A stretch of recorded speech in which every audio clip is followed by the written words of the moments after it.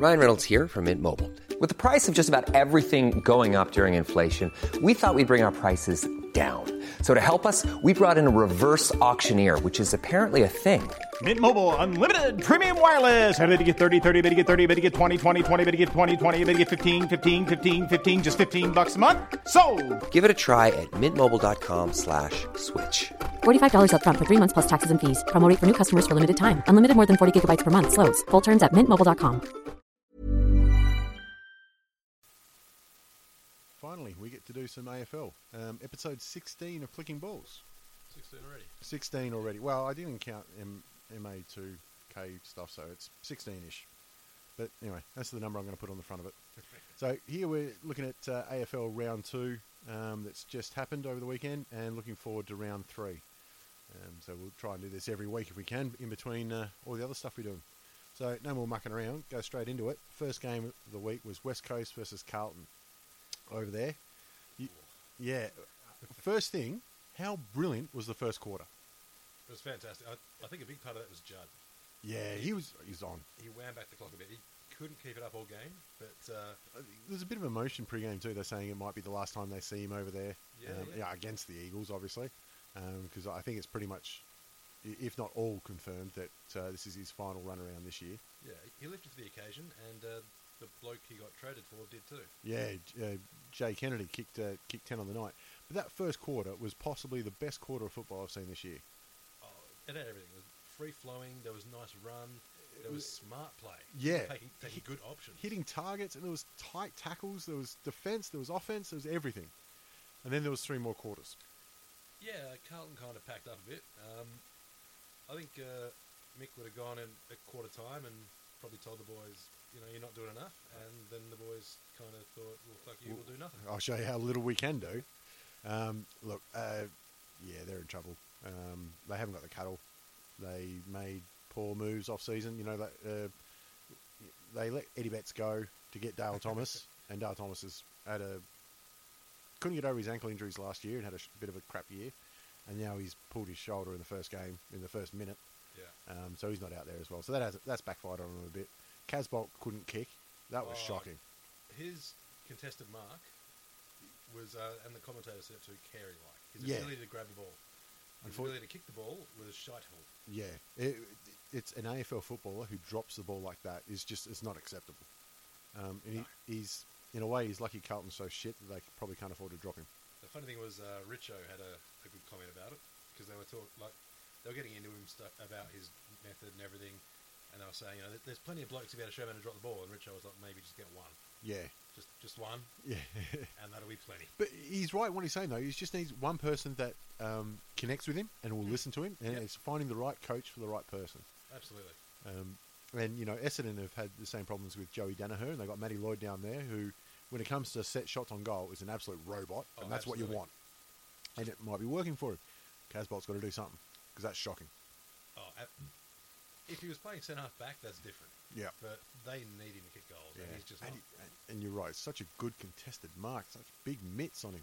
He's one of those blokes that if he gets to where it could get, he's going to be a game winner. Yeah. There was a game against Hawthorn last year. He nearly took it away from Hawthorn because of his contested marking. But, onto the good side of that game, being the West Coast Eagles, they really ran away with it. Nick Nat played an absolute blinder. He is unbelievable. He's been threatening this for years, and we've always heard how much of an athlete, and when he gets it all together, he's going to take a game apart. Now he's fully fit.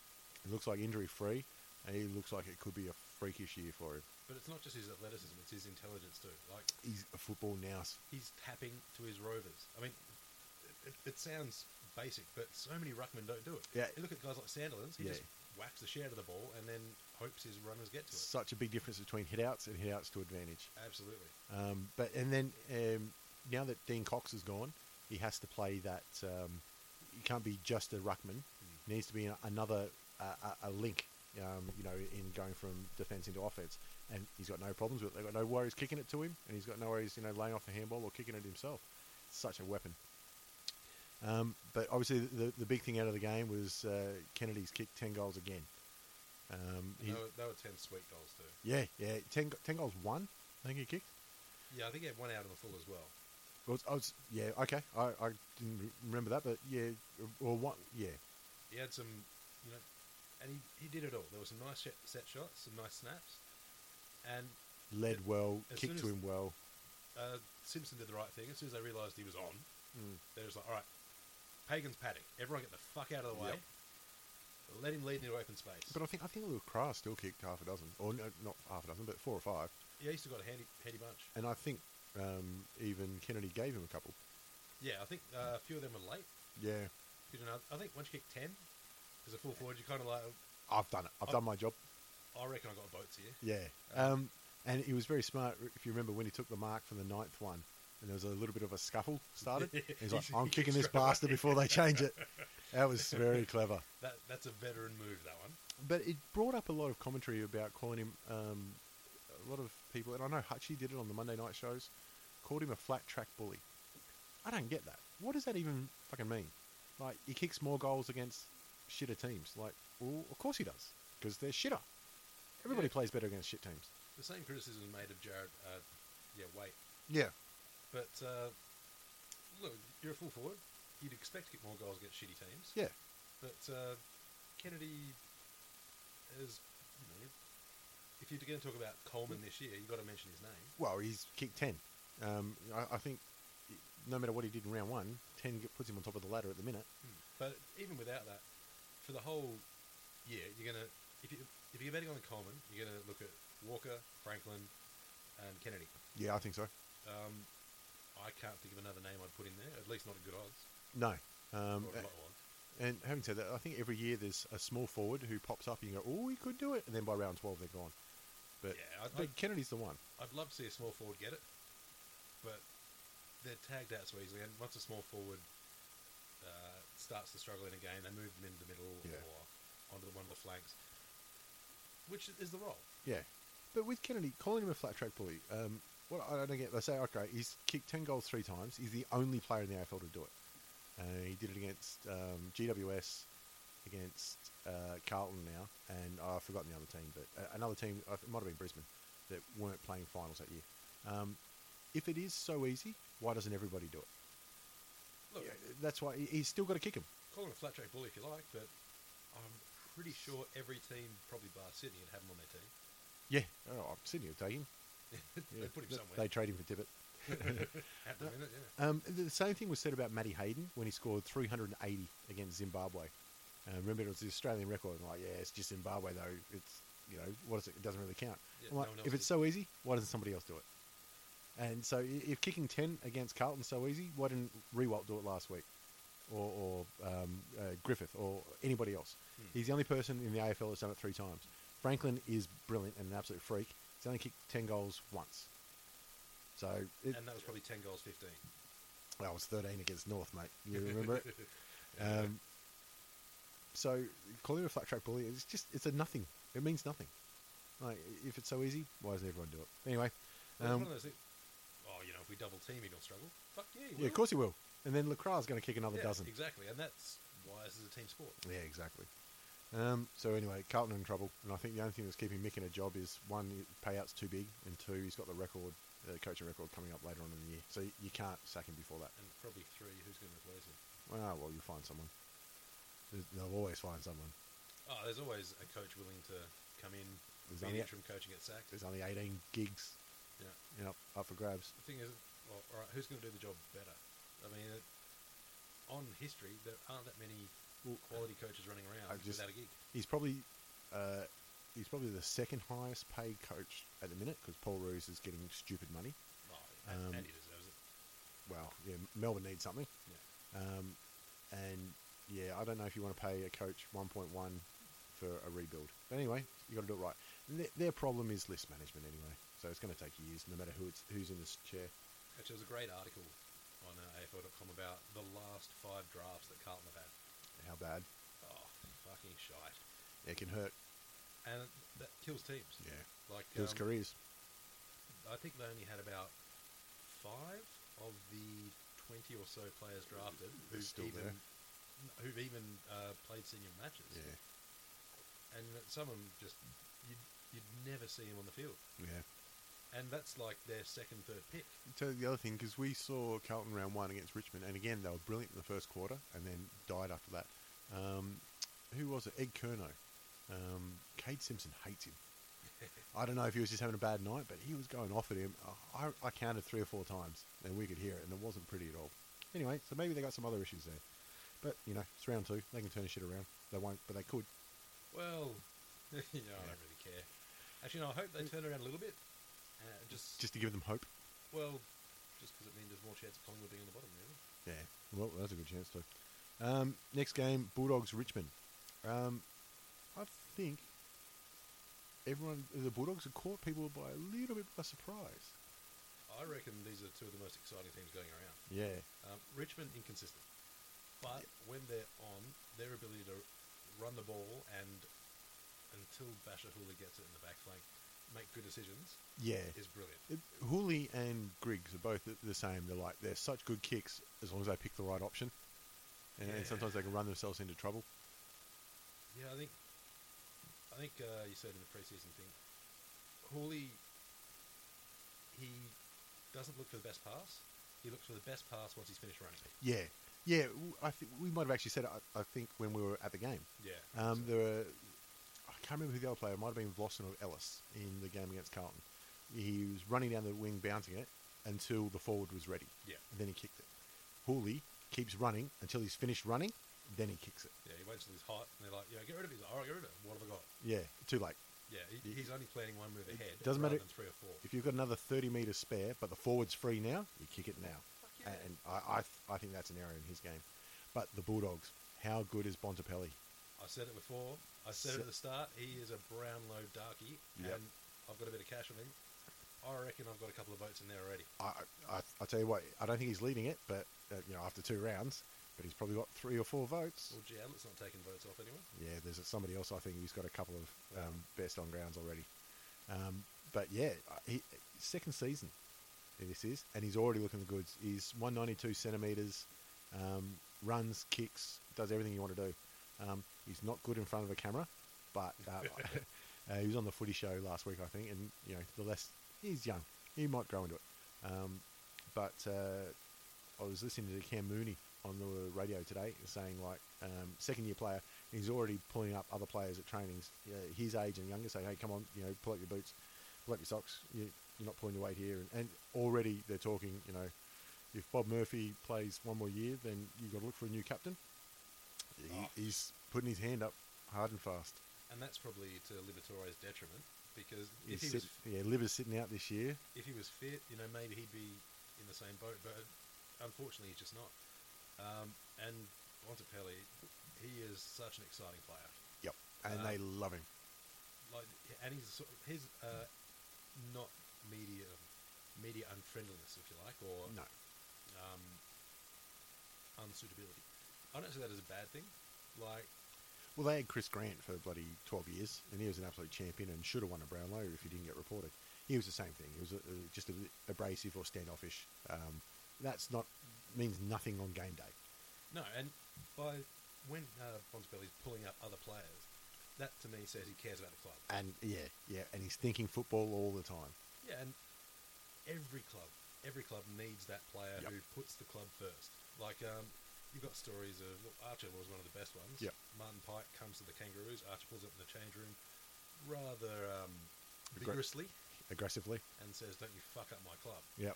You need that bloke. Yeah. The bloke who bleeds for your club and will just do anything for it. Actually, Archer's come back to North now. He's director of football. Yeah, which is a good move. You'd have blokes around that club forever. Job for life. The other younger players for the Bulldogs, we said they've got a great core group and they're just probably a year or two too young. But, like I said, Liberatore, who's going to sit out this year with an ACL.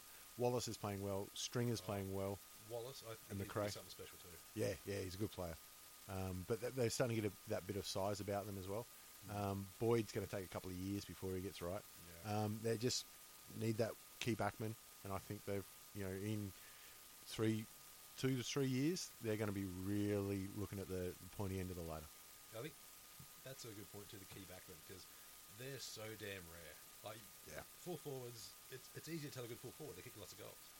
But a good key backman is hard to spot, because they don't always go to the full forward. And when you don't notice them, they've had a good game. Exactly. Yeah. It's hard for them because they can play an absolute blinder and keep their opponent to just 5 kicks. The opponent kicks 4 goals, 1. You're like, well, what's the fucking what am I doing? Yeah. And they've done nothing wrong. They have a good 5-minute burst, and you look like shit. Yeah. But there's plenty of top backmen going around, but they're rare. They're not bloody, and each team, just Brisbane last week, they lose Merritt, and their backline's so fragile. Yeah. All right, on to game 3, Giants Melbourne, and the big story there was Giants just belted them in 1 quarter.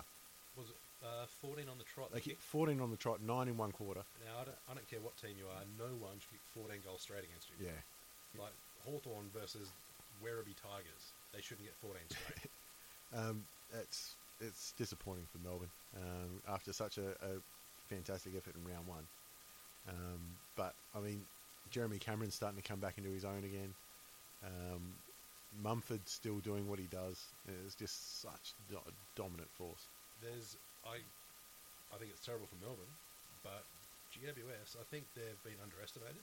I don't think they're a finals team yet. Not yet. But they're going to hassle a lot of teams that are. But how many people pick Gold Coast to finish in the finals? Yeah. And right now you look at GWS versus Gold Coast and you're like, well, I know which one I'm picking. I think GWS are just hungrier as well. I think that they've picked a better side. Like the way they've done it, the way they've built their list.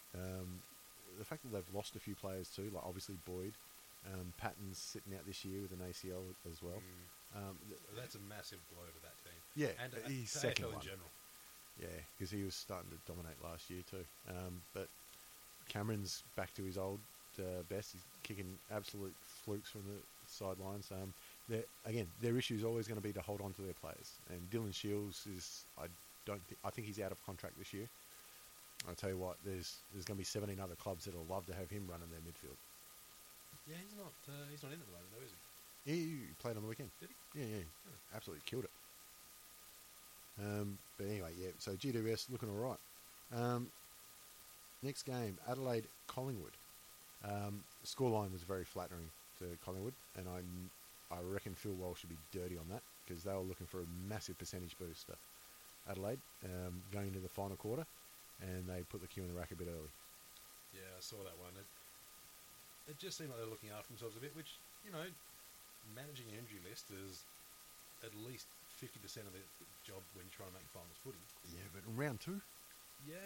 And the thing is, you can look after yourself all you like, and then something fluky, like with Brodie Smith, happens. And he cracks his skull and, I don't know, did not look good at all. Looked like an MMA knockout. Yeah. But it's just, shit happens. There was nothing untoward about it. There was no report. I don't think it was even looked at. No, it was looked at by the MRP, and they just said, shit happens. It's not a sling tackle. It's just a tackle, and somebody's running the other way. But Collingwood have got big troubles. I mean, they lost another player. Pendlebury's not looking good. He's got ankle complaints. Yeah, that's right. He had a scan. Cloak struggled to get into it. Yeah, Cloak. I mean, if you're going to talk flat track bullies, you've got to look at him. Yeah, I mean, he's I don't know. He's one of the best contested marks in the league. Oh, absolutely. He still can't kick. And there's no excuse for it anymore. If I was there, I'd be saying, you know what, we're short of a key backman right now. You're a centre half back. Because you can't kick straight, you can't kick goals. Jesse White had his best game in black and white, I reckon, too. He had a good game. But the Crows, absolutely flying. Oh, look, and they're playing brilliantly. Their midfield, built around Dangerfield, Sloan, those guys are fucking brilliant. Geez, I tell you what, I'm a bit closer. They're really sweating on Dangerfield. I don't think he'll leave, but geez, I think they need to make finals to keep him. Yeah. If you put it this way, the way Adelaide are playing at the minute, if the reason he's leaving is to contend for a premiership, then he's leaving the wrong club because they're on the right track. Phil Walsh is an absolute taskmaster as well. He's going to be really, really hard on the team, which is why making Taylor Walker captain is just looking like an absolute masterstroke. Because he's got, he's the hard ass, and he's got the lad right under his wing, who is just reveling in the new captaincy role. Well, I'll play a bit to being a bit biased, Broken Of Hill course, lad. from our club at Broken Hill, nonetheless. Yeah, and remember him as a little kid swearing at the umpire when he was 4. But I don't think even his harshest critic would say he hasn't become twice the player he was, and already as a good player going from there by getting the captaincy. Yeah, it's amazing when you see somebody take that role and just become even better because of it. I know it's only 2 games in, but it fits like a glove. It's so good to see. And Adelaide, the top of the ladder at the minute, and they're facing Melbourne next week, so it's looking 3 from 3 for them. Oh, they won't lose to Melbourne. Not in Adelaide. I would give you 10-1. I wonder what Sportsbet or whoever is giving it, because I reckon it's probably not far off it. I reckon you'd just be able to fill your own in. Yeah, if you're betting on Melbourne. Okay, St Kilda Gold Coast. Saints have got something to cheer for. Yeah. We always knew it was going to be a rough year for them, but they've got a win on the board already, which is more than I thought they'd get all season. Just about. Bruce kicked. Did he kick 5 or 6? Takes probably mark of the year in round 1. Round 2, he's bagging half a dozen. He got 6, yeah. Yeah. It was. He's quite amazing. I don't think anybody would have thought he'd pop up and get mentions in best players and highlight reels. In the first 2 rounds, he's a name on everyone's lips now from St Kilda. They got big Paddy McCartan running around in the 2s, thinking we don't want to rush him in. Bruce is absolutely tearing it down. And Saad coming back. Yeah. Well, again, he actually had a decent match. Yeah, he kicked a couple, which is good to see, because I think one of the unluckiest players ever. We've said 100 times before. Oh, look, just with everything that's gone on. Yeah. The bloke that's taken basically a milkshake, and it's got the wrong shit in it. And sits out for 2 years. It's great to see him come back. I think he's rookie listed, so he's been upgraded at the minute for somebody else who's got an injury. So it is good to see. I'm generally happy to see that he is making a thing of it. Yeah, Lord, you do have to make sure it's a clean sport. No argument about that at all. But you need to have the punishment fit the crime. It's fucking harsh. You can't have maximum minimum sentencing or anything. Yeah, mandatory minimum sentencing, I meant to say. But, Look. But a positive test is a positive test. It's a banned substance, and it's one of those things like you should know better. Yeah, absolutely. And it's going to cost Crowley as well, But that's what happens when you move on. What else? You haven't got much of a choice. No, but I mean, which is worse, someone who does that or someone that turns up to game day coked out? Yeah, well, as long as you self-report, there's no problem with that. Yeah, well, I've got no problem with recreational drugs because they're not performance enhancing, and I don't care. I reckon they probably would be. I don't think so. I mean, sure, if you're high as a kite, you might go around hugging everyone, but you're going to get caught for holding a man. Yeah, but if you're on, say, ice, those guys run forever. Granted, they probably wouldn't need a mouth guard because they wouldn't have any teeth. You're going to say, but first chance they get, they're going to nick the GoPro off the goal umpire's hat and try and flog it off. Quite possible. They'd have to make sure there's no cash converters nearby. And, every time they get the ball, they're not going to bounce it. They're just going to keep running. So, yeah, that, to me, I know... see one of the cops and just fucking piss bombs. Oh, take the security guards. No worries. Those bastards, I can take them. Geez, you see someone... I've actually thought about it a few times. You see the big motherfucker, none of them are under 130 kilo, I reckon. No. And not much of it's muscle. And I'm not going to claim any great fitness. I still reckon I can outrun them. Yeah. It's just, unfortunately there's not much in it. Okay, on to Sydney versus Port, which was, again, the scoreline, I think, what was it, 45 points, or thereabouts. It was closer than that, but at the same time, it wasn't. Sydney it wasn't a belting, but Sydney were just that little bit better all day, everywhere, if that makes sense. Honestly, this surprised me. I thought this would be one of the match of the rounds. I've got Port as premiership contenders. Yep. they're not really showing it at the moment. Well, it's 2 rounds in though, but and they lost to Freo, who finished 4th last year on the ladder, and they've lost to Sydney, who finished 1st.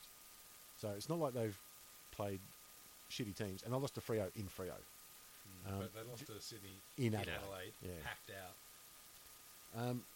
Speaking on that, they had a great win last year with the Never Tear Us Apart. And look, it doesn't matter if you think it's cheesy, the 50,000 there love it, and that's part of the experience. Fantastic. Do you reckon they took it a little bit too far by having a couple of the band members of NXS there in the goal square with Koshi while the umpire's waiting to bounce the fucking ball? Yeah, I can see what they're trying to do. They're trying to make it a family-friendly event because they actually had the stage near the Bradman scoreboard. Yeah. And, at quarter time, half time, they got him playing. I mean, it's pretty much an NXS cover band without Michael Hutchins, but he's kind of busy at the moment, being dead and all. Look, it's still better than the hip-hop dancers that you get at the T20 matches. Yeah, and that's fine, having the stage up there, but do you need the band on the ground while the umpire's in the middle with the ball waiting to bounce? Now, you quietly tell them to fuck off, surely. Well, that's exactly what the goal umpire did. He goes, mate, get the fuck out of here. I thought, guys, we understand. You're very proud of it. It's worked very well. Just settle it down now, guys, and worry about the football. But anyway, Koshi, he wanted to, really drive home the fact of how much of a win they've had with the Never Tear Us Apart. But anyway, sells a lot of scarves, I guess. Yeah, imagine what it'd be like for the original members of NXS too. Like, they used to playing Wembley Stadium, 80,000 people, and they get to Adelaide Oval and there's 50,000 people there. They finish playing at the start and they're up on the stage waiting for quarter time and no one gives up. They're just not, you guys still there? Oh shit, okay. Before the game they did, but yeah, and then they see the backs of everyone's head. So Port, their big off-season get was Paddy Ryder, which is fortunate because their number one ruckman, Lobby, is gone down with a quad strain, I think. Problem was Mike Pike, who's not a all-Australian ruckman, I don't think. He's probably not in the top 5 or 6 ruckmen in the league. He dominated. He absolutely cleaned them up and gave the Sydney mids first use of the ball all night. Yeah. And that's really where they drove it. Oh, like, if you can get first use of the ball from the from the centre, you're straight into attack. Yeah. Like, one kick out of the middle, you're in the 50. Look, their other ruckman was Redden, who's played his first game in 2.5 years or something. So, fair enough, mate. We just want you to run out the game and not get injured. No worries. But, Paddy Ryder, you're a big-ticket item. You got to perform better than that. But early days? Oh, he'll come good. Yeah. We know he can be like that, though. He was like that at Essendon. He has good games and he has bad games, and there's a big gap in between. He just seems like one of those blokes who, he's not that hungry. Like, he's not one of those guys that'll run till he pukes. Yep. I can definitely see that. But it's such a shame because his athletic ability is amazing. Yeah, absolutely. And he has those go-go gadget arms too. But Sydney were all over it. Everything clicked for them. After, falling asleep for 3.5 quarters against Essendon in round 1, it looked like the Sydney of old. They just had a game plan and they executed it, and that was it. There was nothing flash about it, nothing fancy. It was just Sydney doing what they wanted to do and got through it. Yeah, I mean, as good as they were, the big conversation point is Goods. Yeah, Sydney with the vest. Yep. Has he played too long? And that's the question running around everyone. I think he's been such a good servant of the club. You'd be so reticent to tap him on the shoulder and say, son, you're done. Well, it's very difficult. And Jude Bolton was talking about it on the Sunday game day on Channel 7. He didn't say that Goods should have retired, but he certainly asked the question, should he have retired? It's hard. I mean, you look at last year with the Bulldogs, Gian Siracusa made the vest his own. Yeah. And he was basically running around as an on-field coach. Yeah. Now, is Goods doing that same thing? And do you want a dual Brownlow medalist running on for the last 10 minutes? I think the difference is that Gian Siracusa was being a general to a team that was much younger and wasn't a flag contender. Yeah. So you could afford to do that. Like, they would, last year, the Bulldogs were just trying to blood their new talent and form a team. And having a bloke running around showing them how to play the game as it's being played, brilliant for them. Absolutely. And they're paying dividends now. Yep. I think Sydney... If Sydney aren't thinking premiership this year, then they're kidding themselves. And of course they are. Oh, absolutely. I can't imagine no one ever says, no, guys, I've had enough premierships. Yeah, You could be winning 10 straight and you're damn hungry for that 11. exactly right. Yeah. But I think had Sydney won last year, I think Goods would have called it a day. I don't know if anybody doubts that. But, you know, the problem with Sydney, Jude Bolton got to retire after a grand final win in 2012. And some might say he was a little bit carried in his last year, but, you know, his role changed in his last year. Ryan O'Keefe went on, you know, took a Norm Smith in 2012. In 2013 and 14, he became, you know, excess baggage. Yeah. You know, so much that he started taking bloody sponsorship deals with condom companies to screw his wife for a month or something like that. Yeah. That's embarrassing. I think Goods still can contribute. Yeah. I think it will be as a super sub, but he's not. He will be a Hall of Famer. Oh, yeah, There's no that's doubt about guaranteed. that. He's a dual Brownlow medalist. There's not many of them running around. No, well, Well, there's one other running around at the minute for Carlton, but actually, no, there's another one up at Gold Coast. Yeah. So, yeah, there's a couple of them. You know, the Diamond fucking dozen. Who gives a shit, dual Brownlow medalist? It means nothing. Fuck off. in fairness, those two blokes probably get a Guernsey too. He's got more hair than the other two put together. Very true. There you go. Yeah. Okay, on to another very interesting one. Freo v Geelong. So Freo were meant to fall to the wayside this year, you know, by some people's estimates. Well, I picked it. I did too. I didn't put them in my top four. What they didn't back on was Fife getting better. Yeah, well, apparently they didn't listen to me either. That one player where you saw Fife running on the boundary line, handball along the ground to himself, pick it up, go for a snap, get smothered, recover the ball, another snap, goal. Yeah, in round one. Yeah. Yeah. That to me just said, this is a kid who is fucking hungry. No, I think it was Hombach who smothered it, or it could have been Trengove, I can't remember, but did nothing wrong No, and couldn't stop him. they played it by the book. They made Yep. sure he was in the corner. They, Defended it perfectly You can't and couldn't stop it. stop it. It's the same as when Ablett's on. Yeah, you can do everything right, and he still cuts you to pieces.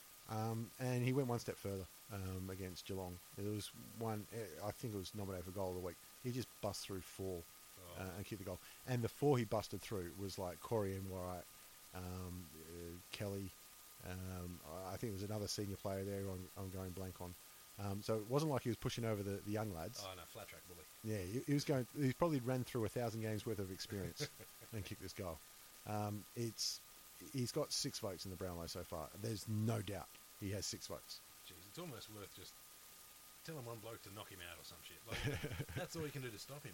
And he's only young. He's only going to get better. Well, I mean, it's the Derby this week, so there's always that chance. Oh yeah.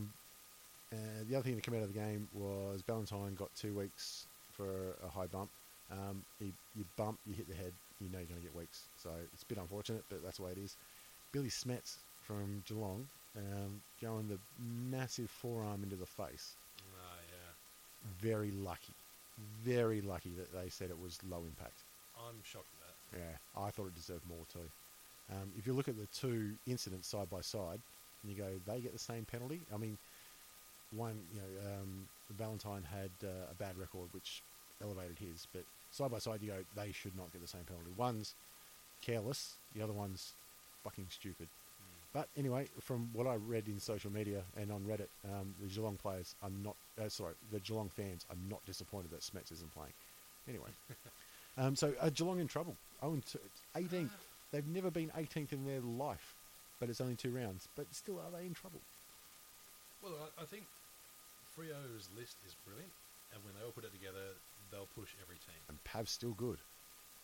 Well, they had Pav, they had Barlow firing, Yeah. they got Fife, and you know you've got Sandilands giving their midfield a lot of use. It doesn't matter how old Sandiland gets; he's still 7 foot tall. Yeah, he can still reach the top of a basketball backboard on flat feet. Yeah. But I don't think it was a matter of Geelong being poor. I think Freo just put it together. Well, they've had 2 10-goal thumpings in rounds 1 and rounds 2. But again, they played 2 top 4 teams from last year. So this week they get to stay down in Sleepy Hollow and play Gold Coast, which might be good timing for them. Yeah, I think also looking at Freo, it's their secondary players that they give a lot more than the secondary players for a lot of other teams. Yep. Guys like Mundy, you know, they're not going to be your superstars, but they protect the superstars. Yeah. And when they when the superstars are getting tagged, they bob up, and all of a sudden the defence isn't sure who to cover. Well, Freo, even in round one, it was a little bit scrappy at times against Port, but I mean, you can only play as good as you're allowed to sometimes. But they got the job done. And that was a great way for them to play because Port loved their running game, and they just got shut down. Yeah, and it was a tight game to the end, and it was a great game to watch, that first game, and they've backed it up. So they've got the derby this week, so it'll be interesting to see how they come up against. Actually, with Freo, do you reckon they're going to be... I mean, they'll be aiming for a premiership. They have to. But if they don't make the grand final again, what do you reckon's going to happen? Are they going to say, oh, we'll go along next year, or are they going to just start the rebuild? I don't think they can. I don't think they can start a rebuild. They're pot committed, because how many years would Pavic have though? Well, I mean, he's still playing well. So he runs around next year, no doubt. Oh, yeah, absolutely. Sandilands, probably. I think if he doesn't have the turf toe or ever again, he probably goes around another year. So you're not going to see as much of a drop-off in Sandilands because he's not a hard runner or anything like that. He's a 7-foot fucking monster that stands around. Yeah. He's still going to be a 7-foot fucking monster next year. Pav, he might fall away. There's no evidence of it. I thought he was finished 2 years ago. Head over to Hulu this March, where our new shows and movies will keep you streaming all month long. Catch the award-winning movie Poor Things, starring Emma Stone, Mark Ruffalo, and Willem Dafoe. Check out the new documentary, Freaknik, The Wildest Party Never Told, about the iconic Atlanta Street Party. And don't miss FX's Shogun, a reimagining of the epic tale, starring Anna Sawai. So, what are you waiting for? Go stream something new on Hulu. But he's killing it this year. So he's still going to be hard to do. Ballantyne's a great player, as much as he's a little shit. Geez, he's a good player. He's got a lot of hustle in him. So and Fife, we've already spoken. If he's not the best player in the AFL right now, he's in the top 3. Yeah, well, I don't think there's any other player you could automatically put ahead of him. Yeah, you've got to argue for somebody else to go ahead of him. And he's 24 or I'm not sure his actual age. It's something around those. He's so fucking young. you can't do a rebuild when you've got the best player in the league just reaching his peak. Yeah. And I think they've got enough around there to certainly contend this year and next year. And 2017 is probably too far away to speculate on. Well, you'd have to think the window... They're probably in the middle of it right now, their premiership window. Absolutely. They've got a lot of top players. I think the big deal with Sandilands, he's 7 feet tall, yeah, but so is Spider Burton. But Sandilands weighs a little bit more than Spider Burton. And he's a lot more physically dominant than Burton was. I remember going to games and seeing him just manhandle Todd Goldstein. Yeah. And Goldstein's big. He's a big lad. Yeah. He'd be over 100 kgs. Yeah. Quite easy. I wouldn't think he'd be any shorter than 6'8". No, easy. But he's nowhere near as aggressive as Sandilands. And Sandilands just monstered him. And he was angry at him. He just wanted to make sure he knew that Sandilands would always be around, ready to punch him. Well, the thing is, whenever you come up against Freo, you've got to think, right, what are we going to do about Sandilands? You've got to be thinking that all during the week. You've got to deal with it. Other clubs you go, well, we've got our ruckman versus their ruckman, we'll go up against it. You've got to have a plan for Sandilands. In the grand final against Hawthorn, the plan was, well, he's going to win the tap. We just make sure we get under him and fuck it up once he hits the ground. But you've got it's such a unique player. You're not saying he's elite or anything like that. He's unique. And that causes problems. If he could actually tap to his own rovers, which when you've got some of the best midfielders in the comp, you should be able to do. It's just unbelievable. He's going to get first hands of the ball 9 times out of 10. Yeah, and look, I'm sure they've got midfield coaches coming out their arse who know what they're doing. Yep. But for whatever reason, it's not working as well as it could, because if it does, they've got a 10-goal advantage in anything. Yeah, I agree. Now, next, one of the games of the year, Essendon versus Hawthorn. Now, I was at that game, and it was unbelievable to watch. That finish, that last 2 minutes, was some of the best, most frantic football you ever see. It was almost a mirror opposite of last year, when Hawthorn were dominant all day, then Essendon clawed back to get in front, and then Hawthorn stole it at the end. Well, this time, Essendon were dominant all day, Hawthorn got back in front, and then Essendon stole it at the end. It is amazing game. The funny thing about it was, the talk last week was how unbeatable Hawthorn was. which is just setting up the scene for they're going to get done. Hawthorn didn't play that badly. Essendon didn't allow them to play. They ran hard, they hustled, they hit targets, and I think that's the only way you can beat Hawthorn is when you kick the ball, you've got to make sure it goes where you want it to go. And they did. They picked it apart. I think the big thing is keeping Roughhead to 1. Yeah, Hurley really dominated him. I mean, Gunston got 3, but Roughhead's the power forward there. He's the one that can turn a game. See, that was funny because when the opening bounce, when they lined up, I saw that Gwilt was on Gunston. I thought, you beauty. Gunston's kicking a half dozen today. And I think his first 2 kicks were clangers or something like that. But, he did come good towards the end and kicked a couple. But look, Roughhead, Frawley going down didn't help. No, not at all. And then they had to move, like McAvoy became a key defender. And did an awesome job as a ruckman come key defender. Then Roughhead was playing loose man in defence. He was playing ruck. They had to move him around because he wasn't taking marks in the forward line. Yeah, and Hawthorn also lost Burgoyne, Suckling and Mitchell before the match. Not Burgoyne, Gibson. Burgoyne fractured his cheek. No. That was the report says so. He might have during the match, but no, he played. No, I mean, Mitchell was before the match. Mitchell was before the match. Burgoyne played out the game. Yeah, Burgoyne, Frawley and Suckling all played out but had injuries. Frawley got subbed out in the first quarter. But yeah, and that's the other thing about Hawks. They're a little bit fumbly, but disorganised around their clearances. And you can only put that down to... Shields was missing from last week. Mitchell was late withdrawal. And you can see how much his coaching on the ground makes such a big difference. Because without him there, they look disorganised. And you need that. You need someone who can sort of oversee everything. Yeah. Because the coach can't get word out immediately. No. I think one of the mistakes was not putting Burgoyne into the middle to replace Mitchell. And that was probably because of the cheek as well. I'm not sure when he did it, but I know... and he's a quality player, Burgoyne. He was playing in the last quarter, so I don't know what's going on with that. No, that's honestly the first time I heard that he did his cheek. Yeah, Frawley's pec, that's pretty concerning. He did the other one A couple of years ago. Yeah, a while back. Yeah, he's going to have 2 months out. Yeah, you never want to see that. Yeah, but the Hawthorn way is, Soldier goes down, another one steps up. Yep. And we got Spanger to come in, or Schoenmakers, or Gibson comes back in next week. It's just the way it goes. Yeah, Schoenmakers was surprised I haven't played him, but...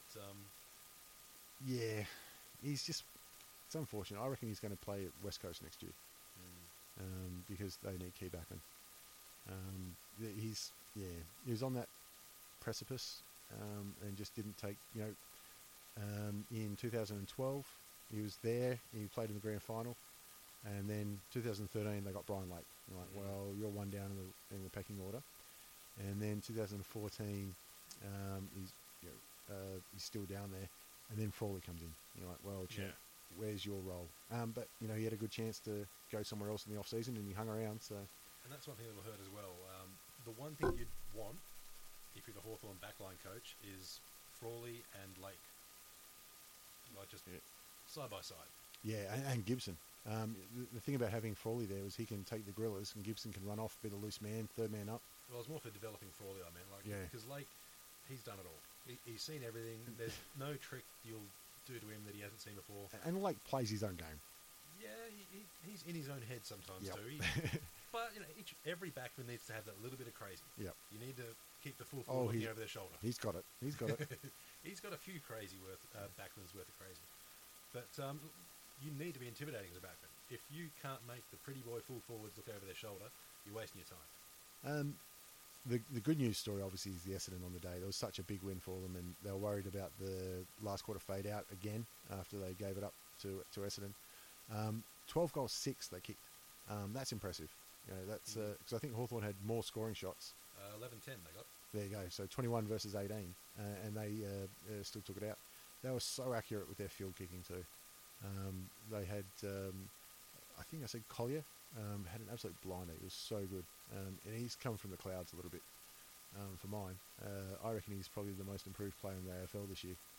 And he just runs hard all day. There's a couple of nice running goals at the end as well. Well, with Essendon, in the second quarter, they kicked 5-1. Yeah, now, you take that's that impressive. Return on any game. If you can kick 5-1 every quarter, you've won. Yeah, Most teams use, if you get 6 shots on goal, there's going to be 4-2 or 3-3 or something like that. It's making the most of the opportunities. And a lot of those were rebound goals where they're running into space and taking big marks in the goal square. So you can make sure of it. Well, rebound footy is the way all the top teams play now. Like, your half-back line is when you start attacking. Yeah. And it's brilliant to watch as well, because you can actually see the players running forward, picking options, kicking in front of players going to market. And they've got space, they've got movement. It's brilliant. Yeah. When they're doing the possession football, it's smart footy, but it's not attractive footy. The other thing that came out of the game was a lot of complaining about the umpiring. Surprise. Yeah, exactly. I thought it was actually pretty good on the day. There were some wrong decisions, like, the poppy throw I thought was one of the bad decisions that cost a goal late in the third quarter. But shit happens. Like, what's the point in arguing about the umpiring? It's not like nobody believes the umpires are on the take. No. They're just calling what they see, and they made a mistake. You know what? There was a lot of times where the Hawthorn players fumbled and missed snaps on goals. They made mistakes. We don't get that angry about it. But there was another one where Bruce ducked his head into a tackle and they called a ball up. I mean, that was holding the ball every day of the week. So it goes both ways. I don't think every supporter likes to have a bit of a crack at the umpires. Yeah. But if your crack lasts more than 30 seconds, the fuck are you doing? Pretty much. And when you see the Facebook rants with very poor English, of course, I think they're pretty much ranting by smashing their forehead into the keyboard and seeing what comes out. But what do you get out of it? Yeah, I can understand the catharsis, but it's just it shits me to tears. People complaining about umpiring. I'm like, you know what? They're the umpires, and that's what they do. It's bad luck. It's rub of the green. Life's unfair. They call it as well as they see it. Granted, I've been upset at umpires of course pretty regularly, but you kind of let it go, because I'm not going to go out there and fucking umpire. No, fuck that. I've done it in juniors. It sucks. Yeah, getting abused by everyone. If you play for one team, at least you're going to get abused by 50% of them. Yeah. Well, depending on how good you're playing. Well, no, if you play for Richmond, you're always getting abused by 50% of the crowd. It just depends which 50%. Yeah, very true. In the last game, North versus Brisbane. Game of the year. Yeah, game of the year. Yeah, I think I fell asleep. No, fortunately, I was in the car on the way back from the Hawthorn game for the first half. Goldstein had a blinder. But, I mean, North were jogging it in by half-time. It's cost North heaps by Del Santo having a worry. Yeah, pulled his hammy. Yeah. Look, you've got to sit him out until he's ready, just because you need him fit if you're going to play finals. Yeah. You don't want him to have 10 mediocre games when you could sit out, say 4 of them and have 6 blinders. Yeah. Wells going down isn't good either, but he's had less of an impact this year than I'd hoped for. When Wells went down, is he out? Oh, no, they finished the match. Yeah. I didn't see, will he be back next week? Possibly. They're saying both of them will be available for selection. Right. But I just can't see the value in putting him in. I mean, I think one of the big moves that changes from round 1 to round 2, because North had a shocker in round 1 and then belted Brisbane in round 2. Big Benny Brown was back. Honestly, it flabbergasts me that he's not in every week. Especially after his final series last year. He was the best player in the final series. Not for North, the best player in the final series. Oh, he was certainly most surprising. I mean, his ability to take contested marks, kick nice goals, kick Franklin-style goals. Yeah. On the run, in the pocket, bang, straight through the middle. Yep. And great set shot. He has a brilliant set shot. He has that routine where he puts the ball to his forehead. Look, whatever works. I don't give a shit if he sticks the ball up his arse. If he kicks him straight, go for it. People gave Kennedy shit about his stutter step. He still was kicking him straight. As long as he kicks him straight, nobody cares. I don't care. You can do the Matty Lloyd, throw the grass up in the air, put your toes to your forehead. As long as you're kicking straight from a set shot from a full forward, you're doing your job. But he was a surprise. Turner didn't play the first round either. I was shocked by that. He was sub. He was sub, yeah. I was going to say, I thought he did. I don't know why you'd have him sub. He was one of the best finds. Yeah, I hate the sub rule just in general. It just makes no sense. In theory, you're supposed to be able to recover from an injury, but it's used tactically all the time. I'm going to say, even if you look at Hawthorn, it lost, or Carlton against Richmond the other week, lost a player in the first minute. It means they can't inject their sub, late in the third quarter like Richmond did. So it doesn't save anything. It's just a different kind of resource you have to use. Yeah. You don't get an extra resource, and it doesn't cover you for a loss. It's just a different one. Yeah. It's fucking pointless. And the other thing I hate about the sub was with Hawthorn, James Sicily plays his AFL debut on Sunday, and he gets a green vest. I thought if everything goes right, he's going to sit on his ass for 3.5 quarters. For his first game, and that sucks. Well, I remember I think it was Dunstall was talking about it. He's saying your first match, if you start with the green vest on, it's less pressure and everything. But no, you want to be running out there with the team. You want to be. You've got so much nervous energy. You want to be on the field when that whistle blows for your first game and that ball bounces, the crowd roars. You want to be in the middle for that. Yeah, absolutely. Rather than sitting on the bench for the green vest on. Especially in the middle of the MCG in front of 60,000. Oh, look. God. I don't know what the positive is of the sub rule. It just does not make sense. I think the positive is Brent Harvey could play 500. I don't know. Yeah. Good luck trying to put the fucking green vest on Brent Harvey. I think I saw him once get a red vest, and he nearly hit the bloke. The bloke was 60. He was giving it to him, and he nearly gave him one. You'd be game, but look, Jared Waite kicked the bag full. Kick 7. Carlton must be happy with that. Geez, all their forwards. Eddie Betts is kicking goals. Jared Waite's kicking goals. Jeffrey Garlett's kicking goals. And you look at players they've let go. Those Jacobs is firing for Adelaide. I don't know if they had much of a choice in that one, but still, he's only left a couple of years ago. The Kennedy swap for Judd. I mean, you got to say Judd's done well for them, but geez, they could do with a key forward right about now. Yeah, you'd probably say, as it stands right now, Carlton probably got the better of that deal. Yeah, but not for long. No, I think. Well, Judd finishes this year. Yeah, it depends on how the other midfielders come. Yeah. Like, if you can get Murphy and Gibbs up to elite level, they're knocking on the door. Yeah, I think Murphy might have even gone back. Yeah, but to me, an elite midfielder is a guy that'll walk into any team. Yep. No, Carlton don't have any that would walk into any team. No. That's a fair call. But yeah, with the Roos, it was footy. Wasn't pretty footy. They pretty much did what they had to do. Like I said, Goldstein, he's a brilliant ruckman for his size, and he's not as good an athlete as a lot of guys. You feel like he's getting the best out of himself. Yeah, exactly. And it's an honest effort from him. I mean, he might have got smashed a little bit in round 1, but then again, the whole team got smashed in round 1. Yeah, but he's one of the few guys I think that's rucking on his own.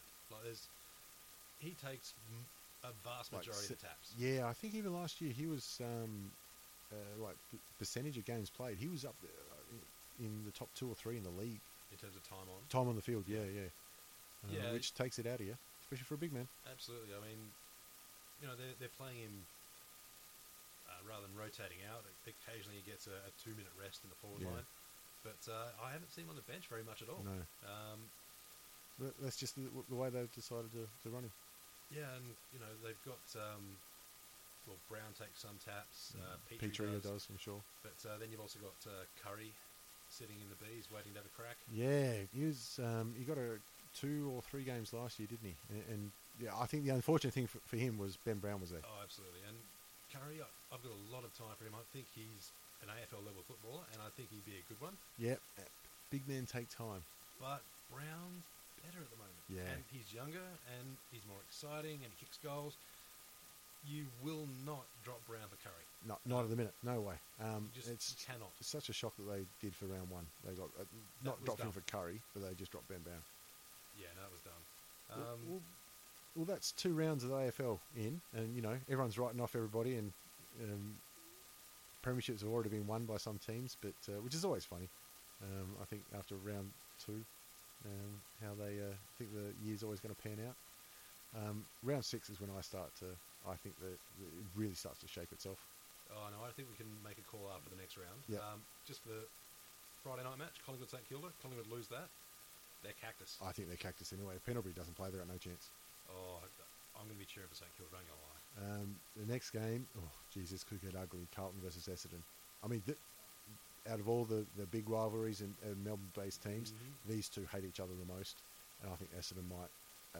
On form, you got to say Essendon will steamroll them. I don't think. I think they could go home at three-quarter time and still win.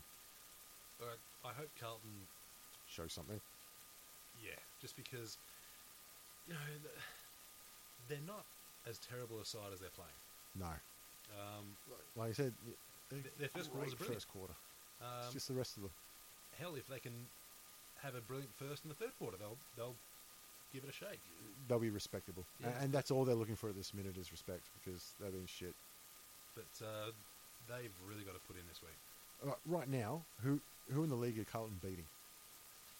Like, who would you expect them to beat? Well, the only teams without wins are Gold Coast, Geelong. Port winners too, aren't they? Port. Yeah. They're not beating Port. No. They're not beating Geelong. No. And Gold Coast they'll have a tussle with. It's going to be a long season for Carlton. Yeah, it'll probably. I think the Saturday game, Adelaide-Melbourne. Adelaide-Melbourne. Oh, it's Adelaide all over, isn't it? In Adelaide. They should just steamroll them. If there is any more of a certainty in this round, then I don't know what it is. Sydney GWS. Is that at the SCG? It is. Sydney's first game of the SCG. Who they played round one? No, they played Essendon. Going to be very interesting. Look, I think this is where we get to know where GWS is at. Absolutely. I really want them to do well. Yeah, but I don't see, not after last week, I don't see them beating Sydney. Sydney were on point. Yeah, look, I want them to do well. I would never put money on them in this match. No. But I'd love it if they won. I think they can win a quarter. Yeah. And if they can win, if they can be in control of the match for half of it, they take that as a win. I just think that Tippett and Franklin are going to have a bit of a day out. Yeah, I mean, their backmen are still pretty... Yeah. I mean, what's his name? Came from the Crows. Oh, I've gone blank. Phil Davis. Great player. And I think he embarrassed Franklin last year. He played that well in round one. I don't think it will happen twice. No, Franklin's a quality player. Yeah. Even his worst enemy would say that. Yeah. But, look, I think GWS can definitely get something out of the match. It's got interest in it. And It'll be a great game. There will be times when they can take control. Yep. If they capitalise on those times, they'll push Sydney, and it's certainly not impossible for them to win. Yeah, one thing on Sydney too, while we're there, there might have been a bit of concerns with their backlines this year because Malcheski is obviously left. Yep. But Jesus, isn't that looking good? Because he is looking shocking at Gold Coast. It's only 2 games in, but he's looking shocking. But the ball's been down there a lot too. Yeah, it has too, yeah. North versus Port. Now, this is a great game. It's going to be interesting. Two teams that like to run in Etihad. Hopefully they'll close the roof because it's been a little bit windy and wet. I think if Scott's the coach, even if it wasn't already mandated, and it is going to rain on Saturday, that roof's getting motherfucking closed if he has to go up there and do it himself. I'd be shocked if he didn't know where the switch was. I reckon he staked that fucker out and he's probably made himself a key. Who has more to prove in this game, Port or North? North, easy. You reckon North? Yeah, because their capitulation round one was shocking. They've beating an undermanned Brisbane, while you can only beat the team that's put on the field, they had to beat them the way they did. They did, but because if they had a 20-point win against that Brisbane team, there'd still be questions about them. But they rolled over them like they should have. They beat a very injury hit Brisbane. I think Brisbane are an up and coming team. They're not going to play finals this year. No, definitely not now. But 2-3 years they're going to be a big team, but they're not there yet. And North beating them doesn't really prove anything. So it's a perfect time for this game for North. Yeah, North needs to win at least one of the next 3 matches. Yep. To even think about being a top 4 team, which is what they were aiming for at the start of the year. Yeah, they played a prelim last year, so nobody aims to go backwards. No, I mean you can't. You go backwards, you get sacked. It's they've the last 1 or 2 years they've had the hot and cold tag. So this year they've been shit. So they copped a flogging, gave a flogging. So this week, if they cop a flogging again, it's just they haven't changed a bit. Port, however, could go 0-3 against three good teams from last year, but 0-3 is still 0-3. It's not the end of the world. It's still 0-3. Yeah, look, no one likes to lose their first match. You go 0-2, and you start getting pressure. You start questioning things. You go 0-3, and all of a sudden that pressure's tripled. Yep. And look, Port haven't done much wrong exactly. They just haven't been able to get it all together. Yeah. If Port get it all together, they'll blow North off the field. Yep. On paper, they're a better side. This is, like I said, it's such good timing for North for this game. Because it's now they need to test themselves against quality opposition again, and they get a chance. Yeah, and this is the sort of game for North where a player that stands up has got the next 10 weeks in the Guernsey at least. It's going to be very interesting too with Port because Pike was so dominant last week against Redden and Ryder. It looks like Lobby isn't going to play. So Goldstein had an absolute blinder last week. So if Redden and Ryder couldn't beat Pike, they've got a better ruckman this week. So it's going to be very interesting how they combat that. And which midfield gets first use, that'll decide the match. Yep. I'd say Port's midfield is classier. Yep. Pretty much because of Robbie Gray. He's started this season like he finished last year. He's looked so good. It's just he's had some has quiet been enough patches, around him. But I think too he hasn't had the luxury of someone looking out for him. Yeah, okay. And I think your elite midfielders need that. You need someone who's going to help you shake a tag. And he's been doing it without that. Yeah. Wingard could do with getting a few more kicks as well. Brisbane versus Richmond. Geez, I hope this doesn't turn out as bad as it could. Look, it's up in Brisbane, so yeah, Richmond can move the ball so quickly. Until Merritt gets back, I would not tip Brisbane to win anything. Yeah. Richmond need to show something. They do, and it's not just Richmond the team. Richmond individuals need to show something if they want to get picked. And if they don't storm Brisbane, you're changing the team. If Richmond go 1-2 and they've had a relatively speaking, an easy start to the year, that's not very good. It's only going to get harder from here on in. When they start having their big Friday night marquee matches, if they get too far behind that 50% win mark, there's going to be some changes. Hawthorn Bulldogs down in Tassie. I reckon that's going to be pretty exciting. I think it's great timing for the Bulldogs as well. They've played a couple of good matches in rounds 1 and 2. They're undefeated, and now they get to face the reigning premiers. Oh, they'll come out breathing fire. I would not be at all surprised if they were leading at quarter time. Yep. But I reckon Hawthorn will come out on top in the end. Especially if they're coming off a loss. Yeah, I think the Bulldogs are just going to be a little bit too excited, and they want to prove themselves against the reigning premiers. I don't know if they'd be overawed. Excited, I agree with you. No, I think they're too young to be overawed. In previous years, I think they've been overawed against these big sides. But I don't think they will be now. I think they've got their tails up and they're ready to go. Yeah, not when you're starting so well. And you got guys who are playing and wanting to play finals. And look, you'd put them in the mix right now. I think they'll, come out breathing fire. They'll run themselves in the dirt for the first 20 minutes. I think they'll struggle after that. Because Hawthorn, they play four-quarter football. They know there's ebbs and flows, and once they've got a bit of a run on, they'll capitalise. So when the Bulldogs are running a bit tired, that's when Hawthorn's going to strike. And there's no doubt that there's talent there on Hawks. They're looking for 3 premierships in a row. Well, yeah, it goes without question. You don't fluke a premiership, and you definitely don't get fluke back to 2 in a row. Yeah. Geelong versus Gold Coast. Geelong have everything to lose in this one. It's down at Skilled Stadium. If they lose to Gold Coast, you can put a line through them. I don't care if there's only 3 rounds.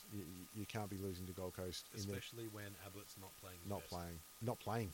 No. Yeah, that's right. His shoulder hasn't come up as well as I'd hoped. So he's out for another couple of weeks. Yeah. And you know what? I think the Geelong faithful will be disappointed that Ablett's not playing, because they still love seeing him run around. Yeah, you do. And plenty of them still dream about him coming back to the club. Yeah, and it could still happen. I don't think it will, but it could. Unfortunately, I think we've seen the best of him. Really? Writing him off? No, I'm not writing him off. I'm just saying he's going from Superman to just Captain America. 15 rounds last year, he was still leading the Brownlow. And I thought he could have won the Brownlow still, despite missing the last third. Pre-injury, yeah. Now the injury, it's, yeah. I think it's more than what he's had. Like, the injury It's he's a serious had injury. is going to take a long time to fully heal. And if he's still playing week in, week out...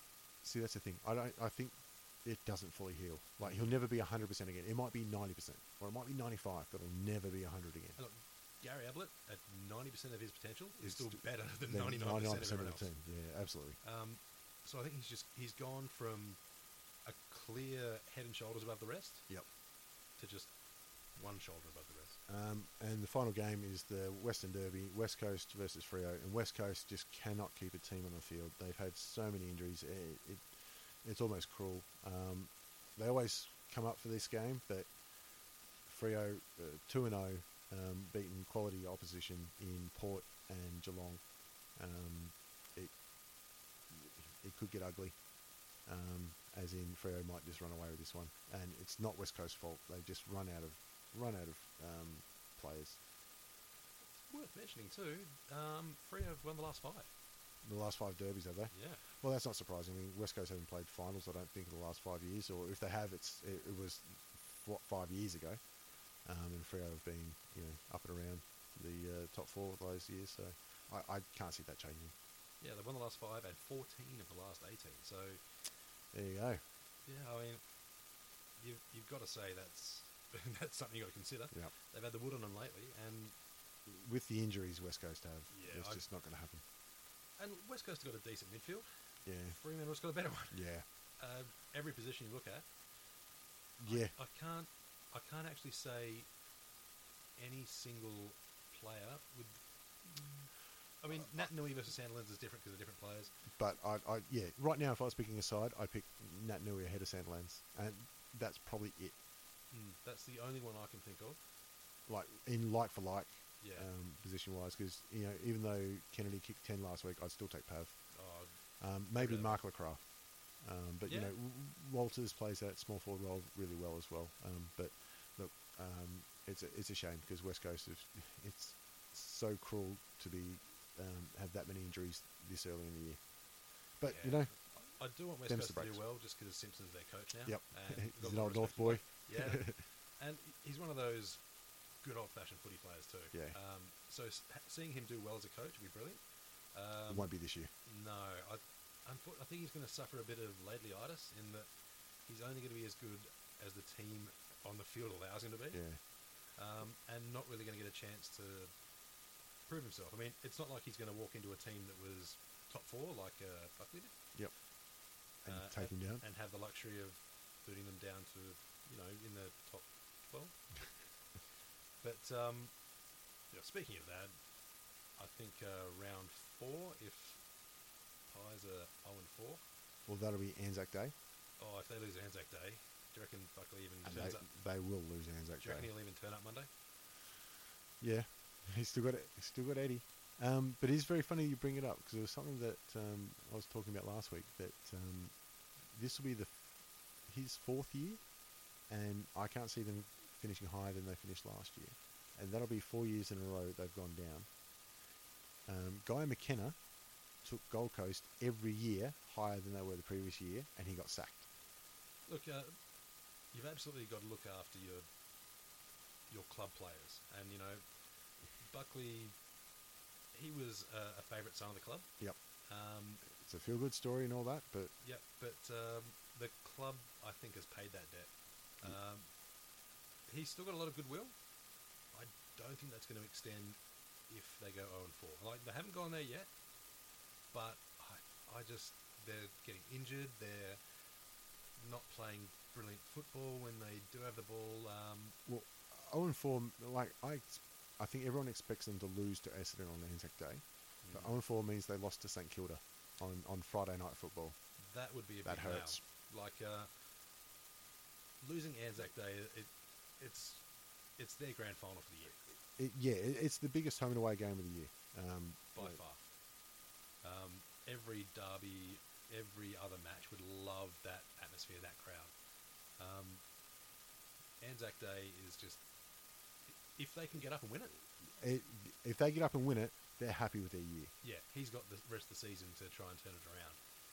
If they lose that, and they are 0-4 by that time of the season with a loss to St Kilda, geez, It hurts. and it's not. I'll tell you what. Sorry, keep going. So it's not disrespectful to say, bloke, you're not really doing the job you're doing. Well, But you can like the guy, you still got to get results from him. Well, how's this? If they go 0-4, I believe Carlton will go 0-4. Round 5, Carlton versus Collingwood. Mick Malthouse is breaking the record. If both teams are 0-4, I think it's probably going to be the last game for one of the coaches. It could be the absolute coach killer game. They probably won't sack a coach after round 5, but whoever loses that game is probably not going to see round 23.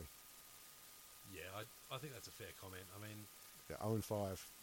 And one of them's going to be 0-5. It is a bit of a knee jerk to sack the coach. Everyone always says, we're doing shit, sack the coach. We're doing shit, sack the coach. And it's not always his fault. But when you've got a long-term downward trend, you've had different players, you've had different game plans, you've had different You've had time. seasons, you've had the ability to recruit, to fill your holes. If you haven't done any of that, the buck stops with the coach. Yep, and you can say they've been unlucky with injuries Yeah, and they stuff like. Yep, you have, but that's why you have 42 on the list or whatever it is. And there hasn't been a season where there haven't been at least 3 teams who've had terrible injuries, and done something with it. at least one of you. Yeah. And look, we give Collingwood shit, and I think that's a Melbourne tradition.